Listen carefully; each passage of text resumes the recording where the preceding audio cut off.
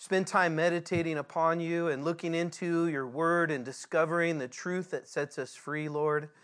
Thank you for how your word builds us up in our faith, helps us to know you and grow in you, helps us to thrive and be strong in the power of your might. Lord, I pray tonight that you would minister to us through your word. I pray that your word would not return void or empty. I pray as we go verse by verse, Lord, each of these verses would be sweet to our soul and accomplish all their purposes, reaching the innermost part of our being, Lord. And we thank you that we can gather together like this. I pray that you continue to build up the body of Christ, Lord, that we'd be a light on a hill, shining brightly for you, pointing to you, drawing people to you, Lord. We pray this in Jesus' name. Amen. Amen. All right, can you say hello to a couple of people, please? Everybody have a seat. All right, if you have your Bibles this evening, please take them out and turn to the book of 1 Corinthians, chapter 16. If you need a Bible, there should be Bibles underneath the seats.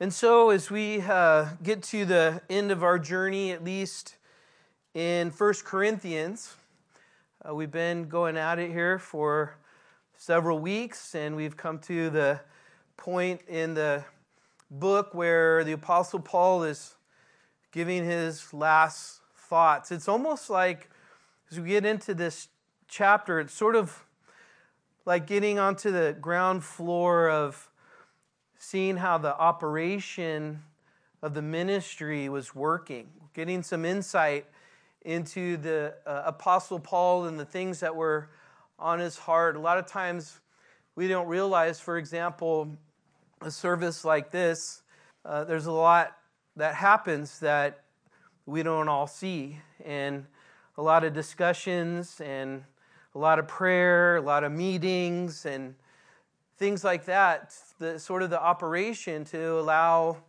things like this to happen. And so as we get into this last chapter, and it's going to be short tonight, that doesn't mean we're going to end early, it just means there's not as many verses. We may end early, but just because we have less verses doesn't necessarily mean that.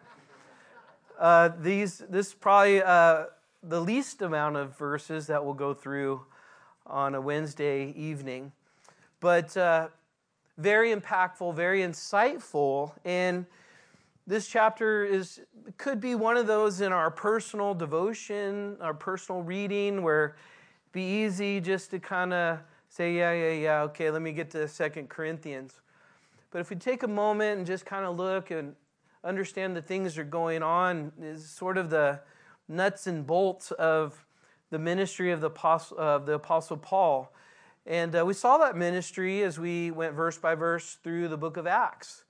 And we saw how this apostle named Paul was born again on the road to Damascus in Acts chapter 9, and he had an encounter with God. I find it interesting that when he met Jesus on the road to Damascus, that he said, "Lord, what do you want me to do?" That was his first response to the understanding of who he was talking to, who he was encountering, the risen Christ. And I think that's appropriate because we see the Apostle Paul, he really meant that. He was really changed to the extent to where he was living for the purposes of God, the risen Christ, the living hope.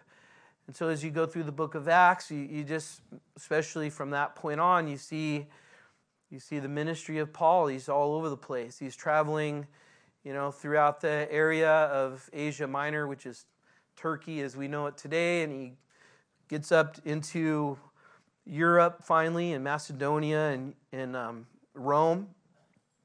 We see him also around the area of Jerusalem, and we see the persecution that was nonstop, but we also see that behind the persecution was the man that would not be stopped. And that was because he was living for the purposes of God and the plan of God for his life. And so the book of Corinthians, 1 Corinthians, is simply a letter to one of those churches that the Apostle Paul established as he's traveling around on his missionary journeys. This area of Corinth is, you can go there today, and it's in Greece, the southern area of Greece. And the Apostle Paul was there for 18 months and established a church by preaching the gospel. And as he preached the gospel, people got saved, and then he spent time discipling them in the Word, teaching them the Word, helping them to grow in the Word.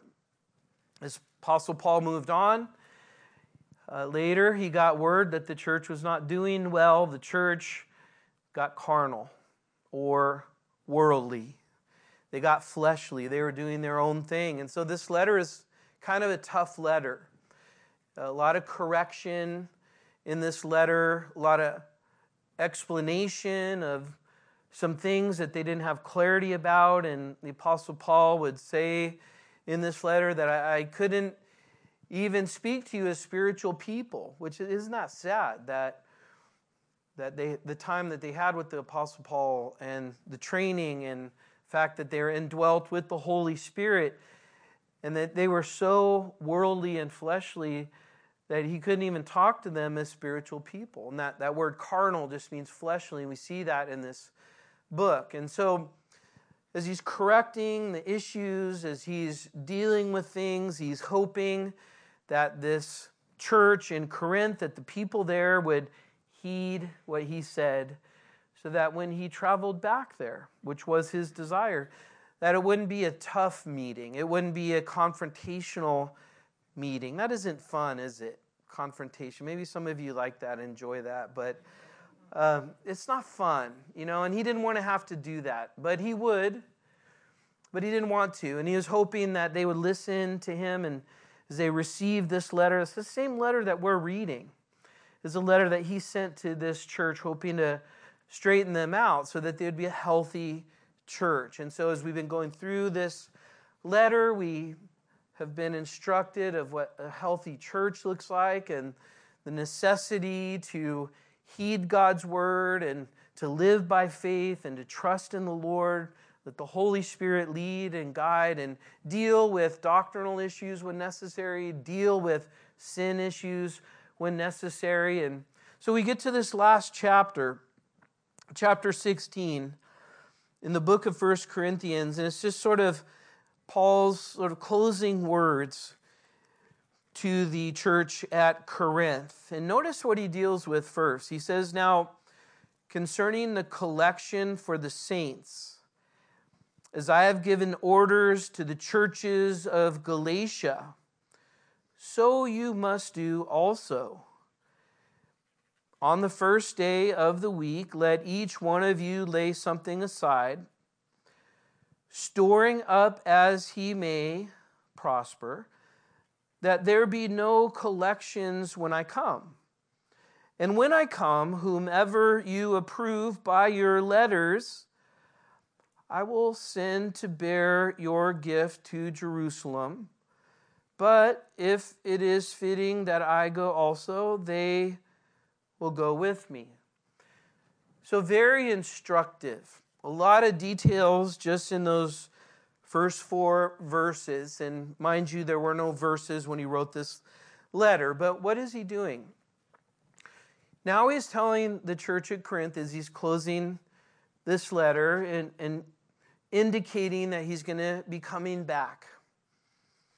And he's telling them that there is a collection. He says, now concerning the collection. So this would be something that they knew about.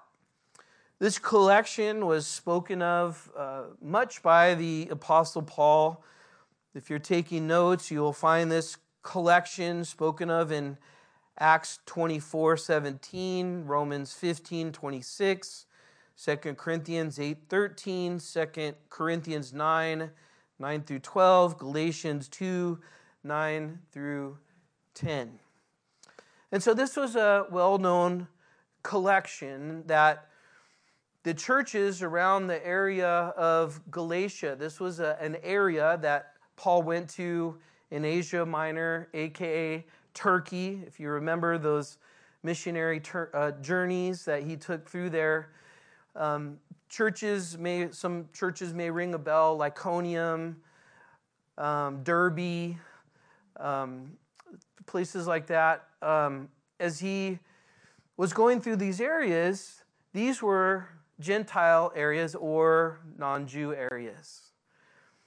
And it's interesting, you observe what's happening here. He says the collection for the saints. So he's making a singular category for all the believers in all of the churches. Why is that significant?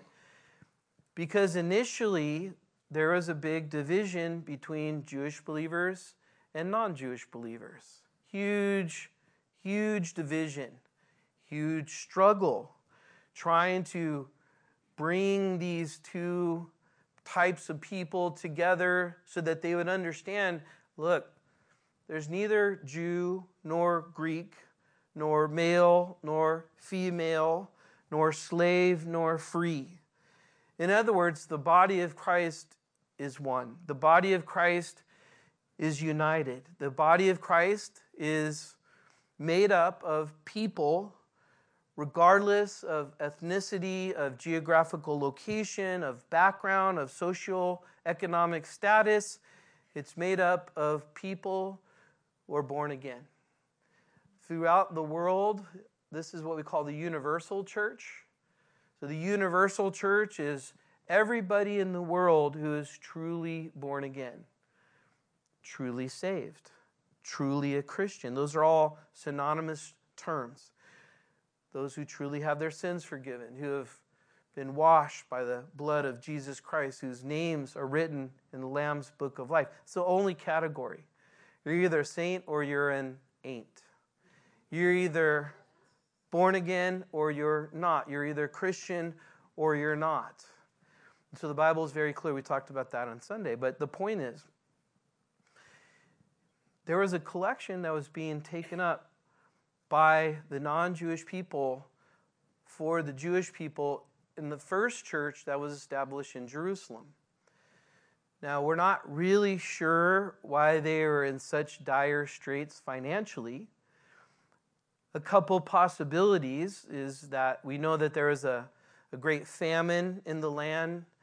Agabus, the prophet in Acts chapter 11, prophesied that there would be a famine. It could be that there was a famine that affected them, particularly because of the density and the need for food in that area of Jerusalem. It could have been because of the persecution in many places in the world now. If you're a Christian and you're not in a place where Christianity is tolerated or accepted, you'll have a hard time getting a job, a hard time going to school, a hard time being accepted in society. It could have been that. There was a lot of persecution in the area of Jerusalem in that first church. But whatever the reason is, the people in Jerusalem that were particularly saved Jews, they were in dire straits. They needed help. And this is what the church does. The church sees the opportunities that are given to that particular local church as a way to help the overall church. And Paul's understanding of how the world would be changed, which it did in the Roman Empire. The Roman Empire was turned upside down simply because of the spread of Christianity. And so he saw the need for the church to be strong wherever it was. He saw that the strength of the church would determine the strength of the family. The strength of the church would determine the strength of a community, of a society, of a nation. And so he wanted to put all his resources in building the church of Christ, to build that. And so he was going around to those churches and saying, you guys are doing pretty well, and there's a church in Jerusalem. We need them to do well there. And so can you give a little? And the collection that I get, I'll take it back there to strengthen them. But what would that do? What would that do to the church in Jerusalem? It would encourage them. It would show them that there are those provisions that maybe they didn't even know about, that God was going to provide. God was going to use the Gentiles to provide for the Jews. That would help foster unity to the Jews who didn't like or accept the Gentiles in many cases. But what would it do for those that are giving? And that's really the issue. The bigger issue is how God provides for the church, and he does it through people that give. That's how the church is strengthened, and that's how the church is able to do the things that God has called the church to do. It's through individuals who are born again, who see their resources as given by God, and those resources are theirs to be a steward over what God has given them. And those resources, when used for God's kingdom, they build up God's kingdom. But not only that, you know what it does? It builds up the giver. Isn't that interesting? Giving is one way that God grows us as individuals. Why? Well, the Bible says, where our treasure is where our what will be? Very good. Our treasure, where our treasure is where our heart will be. So when we give, we are demonstrating what we feel is valuable. When we give to the kingdom of God, we're recognizing the value of God working through the church. Does God need our money? Do I need to beg, or anybody at our church beg for money? No. God doesn't need our money. That's ridiculous. We need to be responsible for how we use our money. That's the issue. So money is neither here nor there, but it is a way that we demonstrate and show where our affection is and where our love is. And so what he tells these churches around Galatia, he's saying, hey, put aside something. And that would be a test of their heart, right? The Bible says that we can't love mammon, that means money and material things, and God at the same time.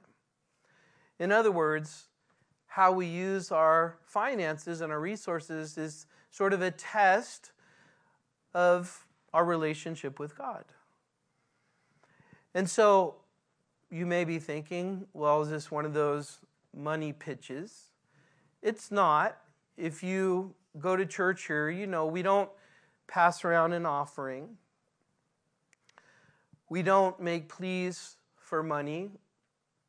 And there's a reason that we don't do that. It's because the Bible says that God loves a cheerful giver.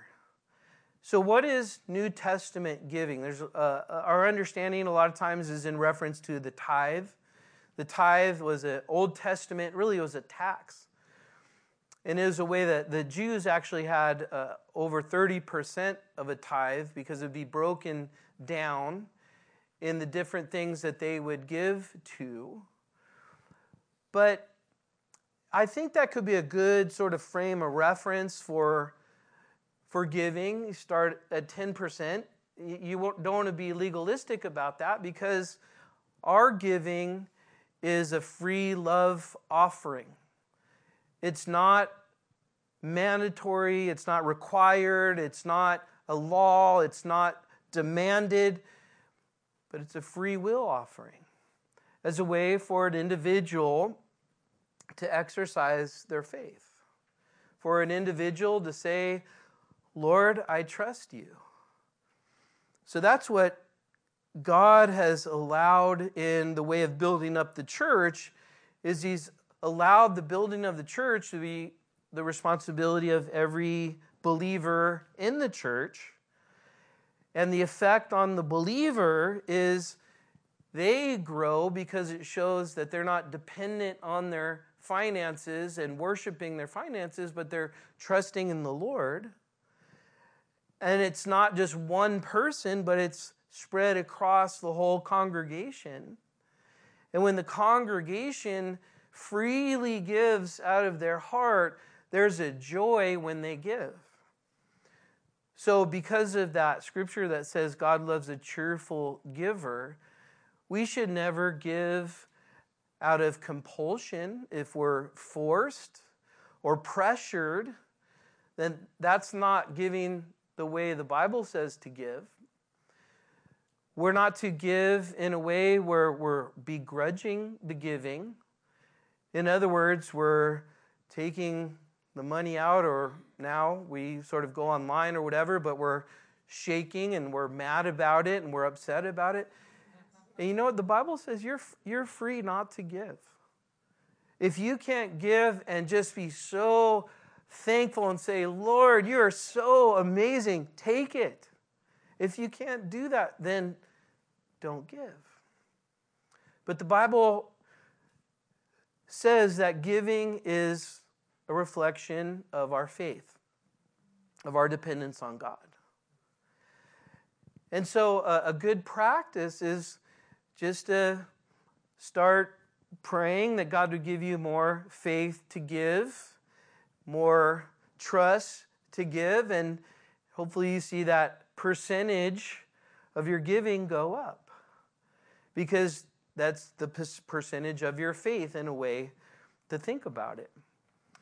But all that's to say that the church doesn't need anybody's money, and God will provide for the church, and He always has and always will. But when a church is a cheerful, giving church, there is joy, there is edification, there is strengthening, there is dependence on the Lord, there's faith building, kingdom building, and the church is strong. So it's more important for the church to be strong in faith than it is to be strong in finances, but the two kind of go hand in hand. But not always.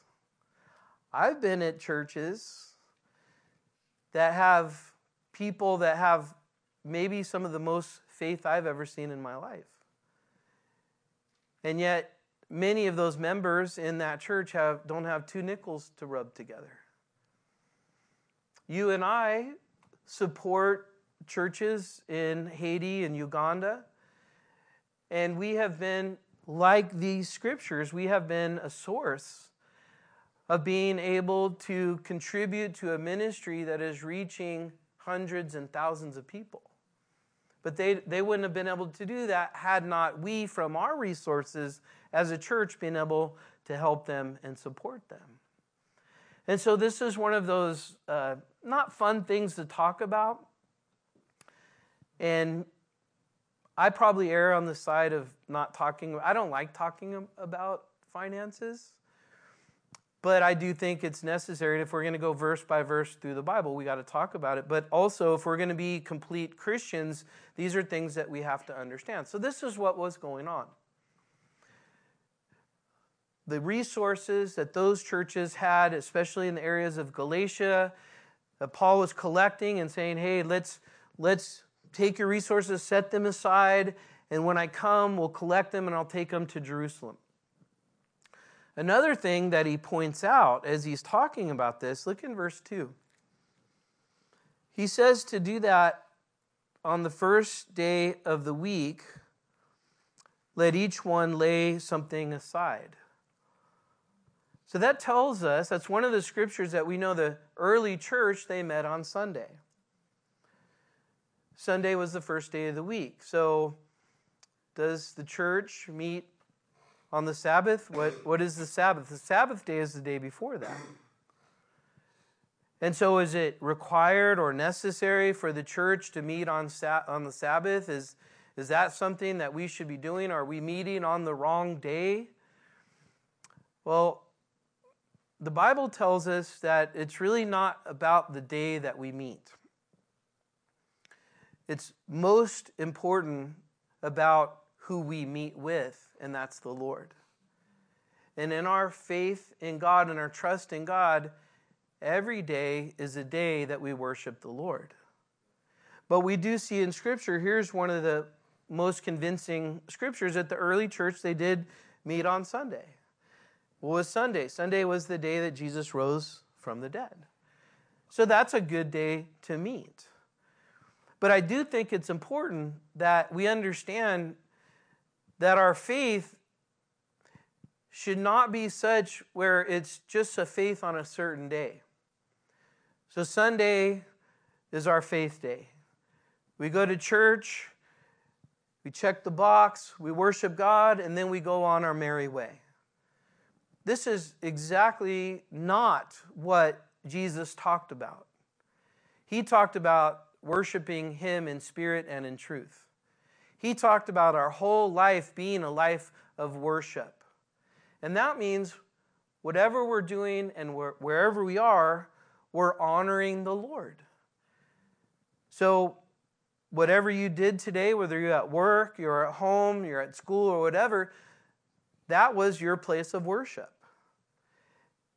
And maybe you don't worship like we do here. This is a gift that God has given us to be able to assemble together and meet in this way to worship the Lord. That is an amazing gift that the Bible says encourages us and builds us up and helps us in the regular things of life. But yet, as we go from here, our worship doesn't stop.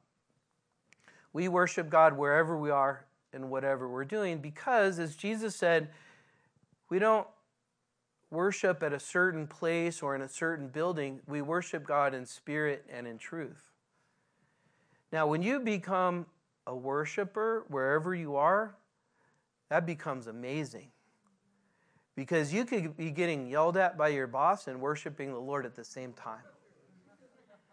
And your boss will be maybe more upset because you're taking the yelling with a smile on your face because you're worshiping the Lord.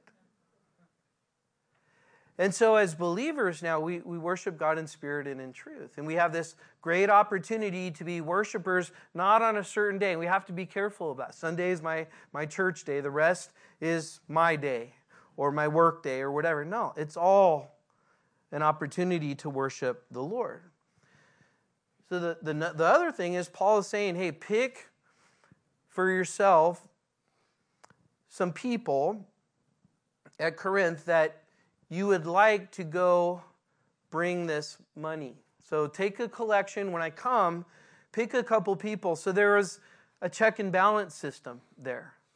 So there was an accountability there. So I thought that was interesting. So in verse 5, as we move on, it says, "Now I will come to you when I pass through Macedonia, for I am passing through Macedonia, and it may be that I will remain or even spend the winter with you, that you may send me out on my journey wherever I go." Sounds a little fluid to me. Does it to you? Sounds like I want to do this, but we'll see. Doesn't sound like he was super locked in to a rigid schedule, although he did have some ideas and some plans of what he wanted to do. So watch what he says. In verse 7 he says, "For I do not wish to see you now on the way, but I hope to stay a while with you if the Lord permits." Do you see how Paul operated? He would be praying, seeking the Lord, and have desires. But at the end of the day, he would say, if the Lord permits. So when we're flexible, we won't get bent out of shape.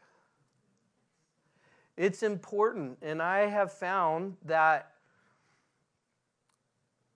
being flexible, or the best I can, has contributed to perseverance and continuing on with the Lord. I've had a lot of plans. I've had a lot of ideas and visions. Almost none of those actually happened the way I thought they would. Some did. And some happened, but it looked a lot different than I thought. And so this is very insightful for how a believer is to plan their life. If the Lord permits. I'd like to do this. God may be calling me. I feel God calling me to do this, but at the end of the day, if God is calling us to do something, He will actually make the way for that to happen. So we have to be sensitive to open doors and closed doors. If God permits. I want to do this if God permits. And so the ministry of Paul was a ministry under the power of the Holy Spirit. And because of that, this is interesting, he actually recognized that he might be wrong in wanting to do certain things. He recognized that I want to go here, but God may not want me to. And so because of that, he was open to things. He wanted to go to Rome so bad. He eventually got there, but he got there as a prisoner. That was not his plan. But he got there. And not only did he get there, he got there and got to be in front of the most powerful person in Rome to share the gospel. So in regards to our planning and our schedules, I want to read a couple scriptures. In Proverbs 16:1, the preparations of the heart belong to man. So what does that mean? That means we do prepare. And it is important to prepare. But then it says, but the answer of the tongue is from the Lord. So preparation is good. But we have to be able in our preparation to be flexible and not just check boxes and not be so rigid, and understand that the Lord may be leading and directing, and also understand that there are some times we're going to be wrong about something. And that could be shocking to people. I thought I heard the Lord correctly. I thought I understood. The way you know for sure as you're surrendered to the Lord is the open doors that He gives you. If it doesn't come to pass or a closed door is there, then maybe the Lord wants to do something else, and maybe you just were wrong. I've been wrong about a lot of things, and some things I felt in my heart and thought in my head, and I just waited and let them play out. Some of them never played out. Some of them did. And some of them did, but just in different ways. And so even the Apostle Paul, that you would think that he would have this direct line of communication, that everything God said would go directly in his heart and his mind, and he'd be almost like a robot and not have any miscommunications, misunderstandings, involvement of his own will and his own plan. And yet, he recognized that, and so he said, if God permit, I want to do this. I think it may be on my heart to do this, and the way I'll know for sure is if God permits me to do that. Another scripture is in Proverbs 16:3. Commit your works to the Lord, and your thoughts will be established. Now, isn't that something? So, in this proverb, it's saying that if we say, Lord, I'm committing my plans, I'm committing my efforts, I'm surrendering my will, I just want your will. Basically, we're putting ourselves in a position where God's in control of our life and we're surrendering our own control.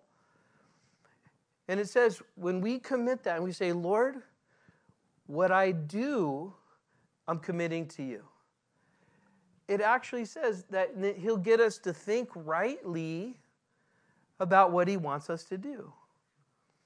In Philippians, it says that God will work in us and through us to his good pleasure. So that tells us two things. It tells us that it's possible because of our mindset and the way we are as human beings and fallen in the flesh, that we're not really committing our works to the Lord. It's possible to say, Lord, I want you to work a certain thing out a certain way, and will you bless it?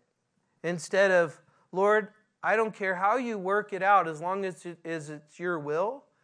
When we do that, we're on the road to thinking right. That's what another scripture in Philippians 2, it says, have the mind of Christ. Having the mind of Christ starts with saying, Lord, do your will and your plan in my life. And we will start to think correctly. But if we're unsurrendered, we're forcing our will, we're forcing our agenda, we're forcing our plan, and then we want God to sprinkle a blessing on it, we're going to have a tendency to make a lot of bad decisions. Another scripture, Proverbs 16:9. A man's heart plans his way, but the Lord directs his steps. It's one of the things I've learned from Pastor Brian in Haiti. When you're with him, he has a very vague plan. Very general, but he does have something he's thinking about. And you can literally, when you're talking to him, you can see the wheels turning in his mind. He's praying to the Lord about what to do constantly. Where to go, when to go, how to go. And sometimes when you're in Haiti, you'll be sitting around for a long time. You're like, what are we doing? Where's Pastor Brian? And then he'll pop up and say, okay, let's go. Let's do this. And all of a sudden now you're in a voodoo village, surrounded by voodoo people that want to kill you. But then you have this divine protection, and I've learned a lot from Pastor Brian of really listening to the Lord and really seeking the Lord and understanding that he wants to direct our steps, and we have to be sensitive to the leading of the Lord. And the last one I'll give you is in James 4:15. It says, instead of saying I'm going to do something tomorrow or the next day, we should say, if the Lord wills, we shall live and do this or that.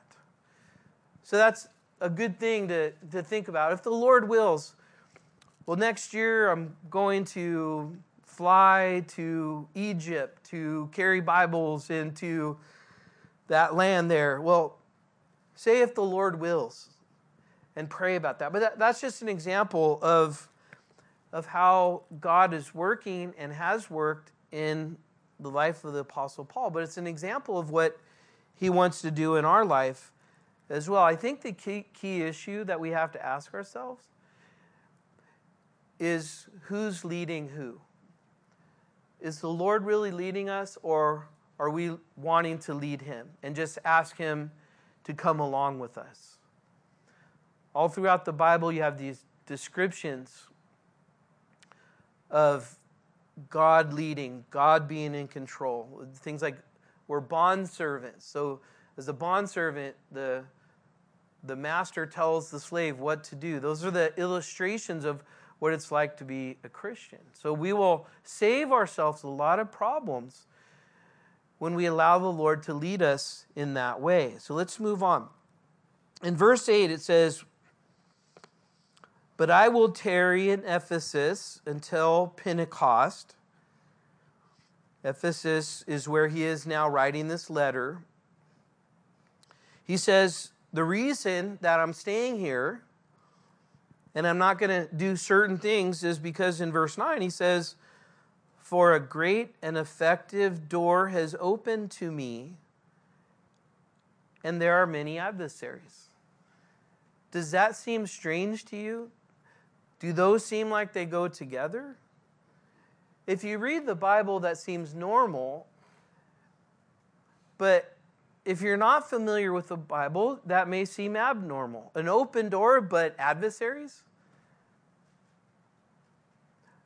God giving opportunities. This is what this is. This is opportunities. Now, note something very important.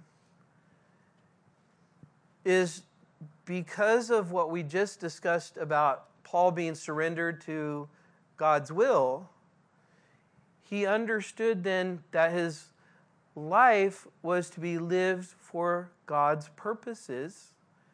And because his life was to be lived for God's purposes, he recognized an open door. This open door was for the gospel.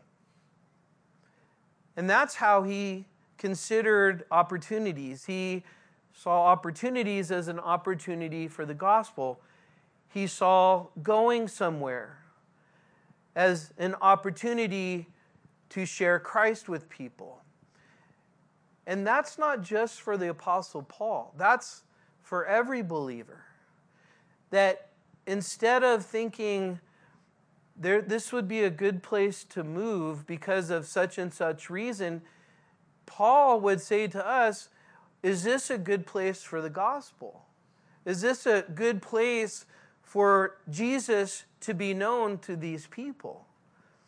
And I remember when I was, the Lord was putting on my heart to start a church somewhere, and I was in California, and my pastor came to me and he said, hey, why don't you start a church in Ladera Ranch? That's where I lived. And I thought, first of all, Ladera Ranch is close to the beach, so that's good. And then I thought, the weather's good and I wouldn't have to move. It would be more convenient. But then I thought, there's like 20 amazing verse-by-verse Calvary Chapel churches within 20 miles. Why would I do that? And I said, I want to go to a place where they don't have something like this, where they don't have access to verse-by-verse Bible teaching inspired by the Holy Spirit and this Calvary Chapel model that you may have seen in the Jesus Revolution, but where people don't have access to that. I want to go somewhere like that. And then the Lord led me to Texas. But see, that was just when we're open and we understand that where we go and what we're doing, our jobs that we take or don't take, it's not just about the furtherance of our own selves, it's about the furtherance of the gospel. When we see things like that, it's a total different mindset. It changes the way we see things. Paul here in verse 9, he says, I'm going to stay in Ephesus because there's this great and effective door, or there's this big opening. It's open to me, and what he's saying is that God opened the door. He didn't knock it down. I think that's very important too, because that's something that often comes up with zealous, ambitious people. You may have heard the phrase, like, if they don't open the door, then knock it down, kind of thing. And that's not the way we're to approach things as believers. We're to follow the Lord's leading and look for the open doors. Look for the opportunities. And those open doors, God opens them, and a door that God opens, what happens? Can anybody shut it? The Bible says that the doors that God opens, no man can shut. That's where we want to be. So what we're learning here is, if you want to say the secret of Paul, secret may not be the best word because it's loud and clear here, but the point is, and it's so obvious to miss, is much of his success was him simply following the plan that God had for his life. And when he was wrong, a door was shut, he would recognize that. He would understand, oh, the Lord must be closing a door, so I don't want to do that. I'm not going to force it down. I'm not going to look at things of this might be a place where it might be easier, or there might be more people like me there, or the weather might be better, or whatever. He was thinking, God, lead me to the best place for people to get saved. And he knew something so important for us, that those places are often hard, not easy. They're hard, not easy. He said, the open door is there. It's amazing. But there's many adversaries. And so when God opens a door, we have to know that resistance or opposition is not a sign that something's wrong. It's a sign that something's what? Right. It's a sign when there's difficulty and struggle and opposition, especially when we have the mindset of we're going in the name of the Lord to do the work of the Lord, and then the opposition comes. There should be a bell that rings in our head. This is where I'm supposed to be. But so often when opposition comes, we say, this is not where I'm supposed to be. I need to shut it down because there's opposition. No, that's wrong. Opposition is a sign that God is leading you to a certain place. Difficulty is a sign that God is leading you to a certain place. And when you get in those places, you know what? You are going to have to rely on the Lord and not yourself. You're going to have the power of the Holy Spirit and not the power of your flesh. And that's why God often puts us in places like that, because He's teaching us to trust Him. He's teaching us about greater is He that is in us than he that is in the world, that no weapon formed against us shall prosper, that the gates of Hades will not prevail against the church, but only when that church is built on Jesus, trusting in Jesus, empowered by Jesus, then that church cannot be shaken. The people in that church cannot be shaken. The mission of that church and the people of that church cannot be shaken. But when a work is done in the flesh, then there can be an outward appearance of some sort of working, but God really sees the heart. And so if you fast forward to the book of Revelation, you have this picture of 7 churches. And out of the 7 churches, there are only 2 that there is no correction given. And those churches were what we would look at as weak, not having a lot of stuff, as barely making it. But in our society, we see a church like those in the book of Revelation as not a real church, because there's not as much financial wherewithal or materialistic type of things that appeal to people. And there's nothing wrong with God providing a nice building and nice things in the building. The point is, we're trusting in the Lord to do whatever He wants to do, and we're not making those things happen through fleshly means. So, in verse 10, he goes on and he says, "And if Timothy comes, see that he may be with you without fear. For he does the work of the Lord, as I also do." So remember, Paul's writing this from Ephesus. The plan was to go back to Corinth to bring the money, and he's saying, and you notice in these plans, he's saying if Timothy does come, so nothing certain, we're praying about these things and we're seeing, and in those days, they didn't even know if someone would be alive when they made it, if they traveled back because of the persecution and all that. But man, can you imagine Timothy?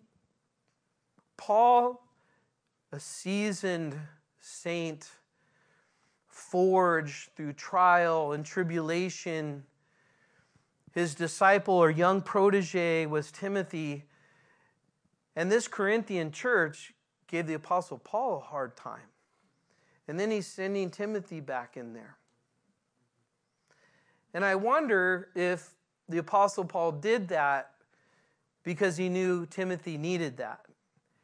He needed to go through an experience with the church like this to grow in his own personal faith.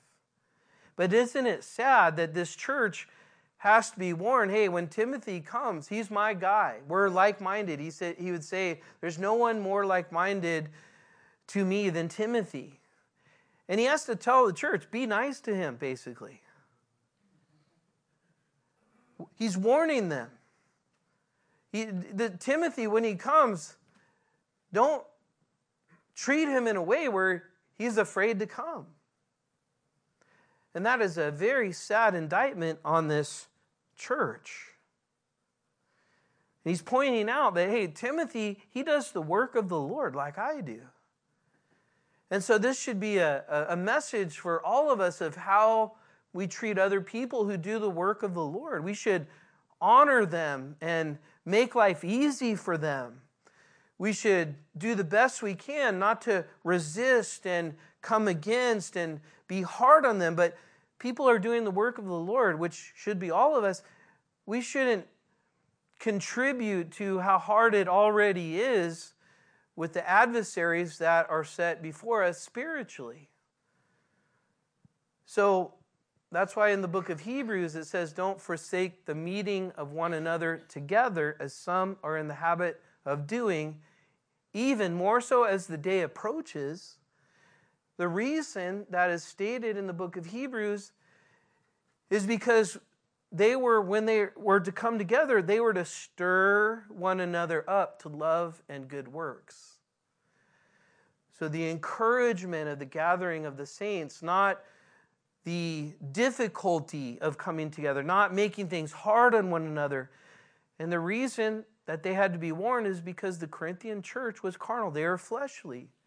And what that means is they're about themselves in their own way. They're even cutting in front of people in the potluck line. So that, then Timothy's coming here. It's like, hey, be nice to him.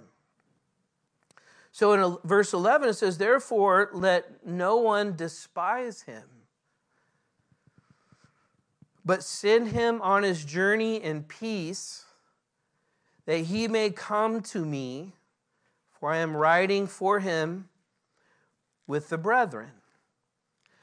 So just an amazing way to think about our interpersonal interactions with one another in the body of Christ is to be those who encourage, who build up, who love, who support, not the opposite of that, which can happen, as Paul is pointing out. And that's what makes the church, the encouragement, the love, the building up, the edification, that's what makes the body of Christ so special. It's one of the few things that God has given to the believer just to be just a blessing to those individuals that are believers in this world. It's hard enough in this world. The church body should be a blessing and encouragement and a safe haven and a sanctuary and a place where people are excited to come because they're going to get loved on and blessed and encouraged. But in many cases, when we're carnal, it's just the opposite of that. So in verse 12, he says, now concerning our brother Apollos. You remember Apollos? He was one of the guys that the church at Corinth was dividing over. There was a group of people in the church at Corinth that said, we're Apollos people. And they were saying that to the exclusion of other people. So there's this sort of sectarianism where they're identifying themselves as Apollos people instead of we're just Christians. But we're Christians like this. We're after this guy. And he was a great apologist. He was known for his looks, his ability to speak, his intellect. And he's saying, now this Apollos, I strongly urge him to come to you with the brethren, but he was quite unwilling to come at this time, However, he will come when he has a convenient time. Now, that's interesting. That's it just seems so personal, doesn't it? That's how when you read this, you're really getting the feel of like, you're just reading a letter. You're like a fly on the wall to the working of the ministry of the Apostle Paul. And here's what he's saying. I wanted Apollos to go back to you guys, and he didn't want to. That's what he's saying. We don't know why, but, I wouldn't want to go there either, but he didn't want to go there. But notice something very important. The Apostle Paul did not say, you have to go there, I'm commanding. He basically said, hey, you don't want to go? If that's how the Lord's leading you, fine. He didn't put some heavy authoritative trip on him. In other words, he's trusting Apollos to follow the Lord himself. He didn't see the need for this big hierarchy, power trip. I'm in control. I tell you what to do. If you don't do it, forget about you. He just said, hey, Corinthian people, I wanted Apollos to go. He didn't want to go, so maybe he'll go another time. But he was also trusting the Holy Spirit and how the Holy Spirit was leading Apollos. So in verse 13, now he really ends this letter with a heavy exhortation. He says, watch, stand fast in the faith, be brave, be strong. So what does that tell us? He would not say that if it was going to be easy. He said those things to the church at Corinth. And remember, this was a tough letter. And he knew how important it was to speak truth to this church, because this church was going to become something that it should not have been. It was on its way to being heretical, to being false. The correction was needed for them to be a right church. And after he says all of that, now he says these exhortations sort of indicating that the reason they were going the way of the world was because they weren't doing these things. So these are some of the things that the church should be doing. The church should be watching. And the way that is structured in the Greek, for those of you who are interested, is in the present imperative, which means it's a command, and the command is to do continually. Now, we live in a time where many churches feel it's wrong to watch or stand guard or be watchmen on a wall, and instead embrace every worldly thing that may come for the sake of mercy or compassion, when in fact, this letter demonstrates that there is a need for firmness and correction in order to keep the integrity of the church. Now, this is not something that we want to do, or it's not something that's fun to do, but it's something that's necessary to do. We have to keep pushing back the things of the world. That's why he says, watch.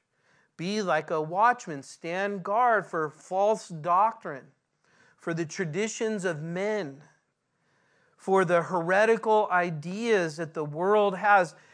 And it is true, if you watch what's going on in the world, just wait, it'll be in the church not long after that.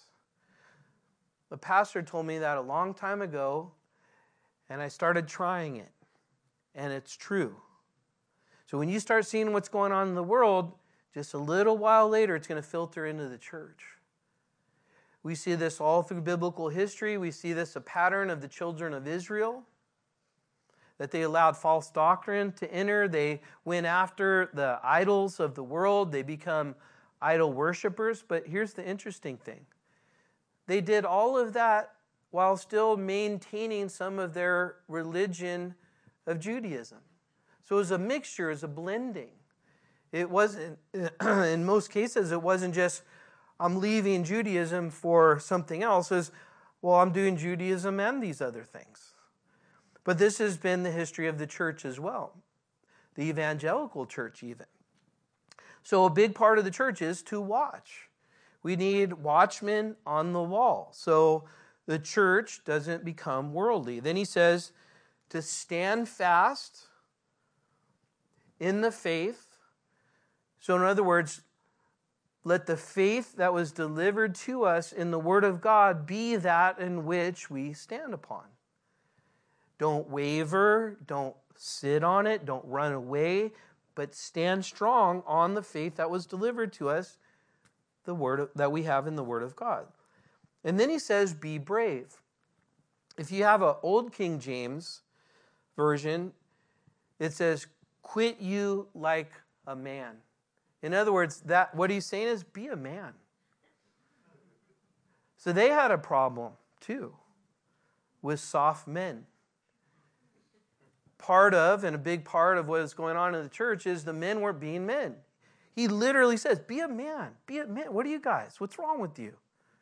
Be strong. Stand up. Be a leader. And it's interesting when the church declines, in a lot of those instances, you can see it's because the men stop being men. And the men start getting soft. And you have then the blending of men and women, where women are stepping into roles that God designed for men. And then when you have that, you have a church that, again, has fallen. So he says, men, be strong, be the leader, be watchmen, lead your church, lead your families. You be the one to go to church. You be the one, even if your whole family doesn't go, you be the one to do that. You be strong, you show the way. And then finally he says, be strong.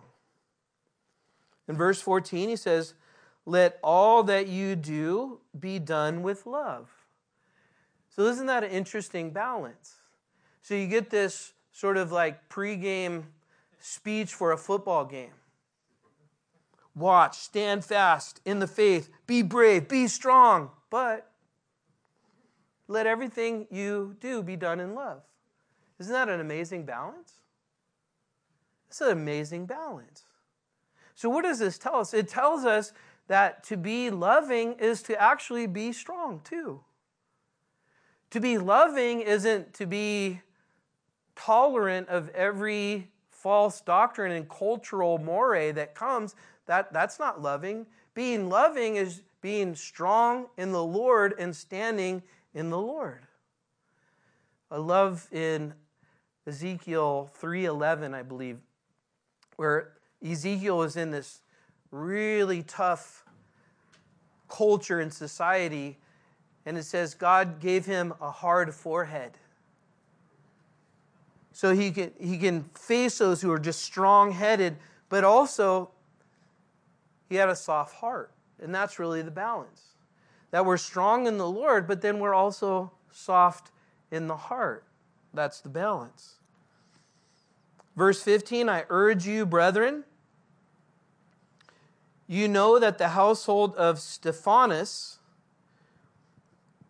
that it is the first fruits of Achaia, and that they have devoted themselves to the ministry of the saints. That you also submit to such and to everyone who works and labors with us. I am glad about the coming of Stephanas, Fortunatus, and Achaicus. These are the three people that came to Paul in Ephesus from Corinth. He says, for what was lacking on your part, they supplied. For they refreshed my spirit and yours, therefore acknowledge such men. This is amazing. So these men, one of them, Stephanas, was one who came to faith because of the ministry of Paul. Paul actually baptized him, which was rare because he didn't baptize a lot of people. But now they're with Paul and they're going to go back. And he's saying, hey, these guys, when they came, they refreshed me. It was a blessing to be around them. They encouraged me. And you know what's it's really neat for me, because we recently had Pastor Vincent and Melissa and their kids, Ian and Zachary, out. And we got to spend time, you got to spend time. And they left and they said, we are so blessed. We feel so loved and so refreshed and so encouraged. And now I'm reading that. I'm like, praise the Lord. Because you know what they're going to do? They're going to take that and they're going to go back to Uganda, where they're in a place where it's 95% Muslim, and they're under this incredible opposition. They're going to be taking our love, our encouragement, our refreshment back to that place. But the same with Pastor Brian and Haiti. So let's finish in verse 19. It says, the churches of Asia, remember that's Asia Minor, the area of Turkey, greet you, Aquila and Priscilla, greet you heartily in the Lord with the church that is in their house. All the brethren greet you. Greet one another with a holy kiss. The salutation with my own hand, Paul's. So, in other words, now as he's finishing, he's just saying, hey, we're all in this together. Greet this person. Holy kiss, don't get any weird ideas. Probably one of those deals like my wife's family does where they like kiss you on each cheek and that kind of thing. Usually they don't even touch your cheek, which I'm kind of glad about. They just kind of do that kind of thing. It just depends on the culture but handshake or a godly hug will suffice kind of thing. But the point is, love one another. Be glad to see one another. Be affectionate in a godly way towards one another. Don't be stoic and distant and cold. We have the Lord and we share the Lord with one another. So that's what he's saying. Enjoy each other's company. Say hi. Be blessed. Be filled with another brother and sister in Christ and what God is doing in their life. And Paul's saying this salutation is with my own hands because he didn't write his letters generally. He had somebody write them for him. But at the end, he's saying, now I'm actually writing this. He says, if anyone does not love the Lord Jesus Christ, let him be accursed. And then he says, O Lord, come.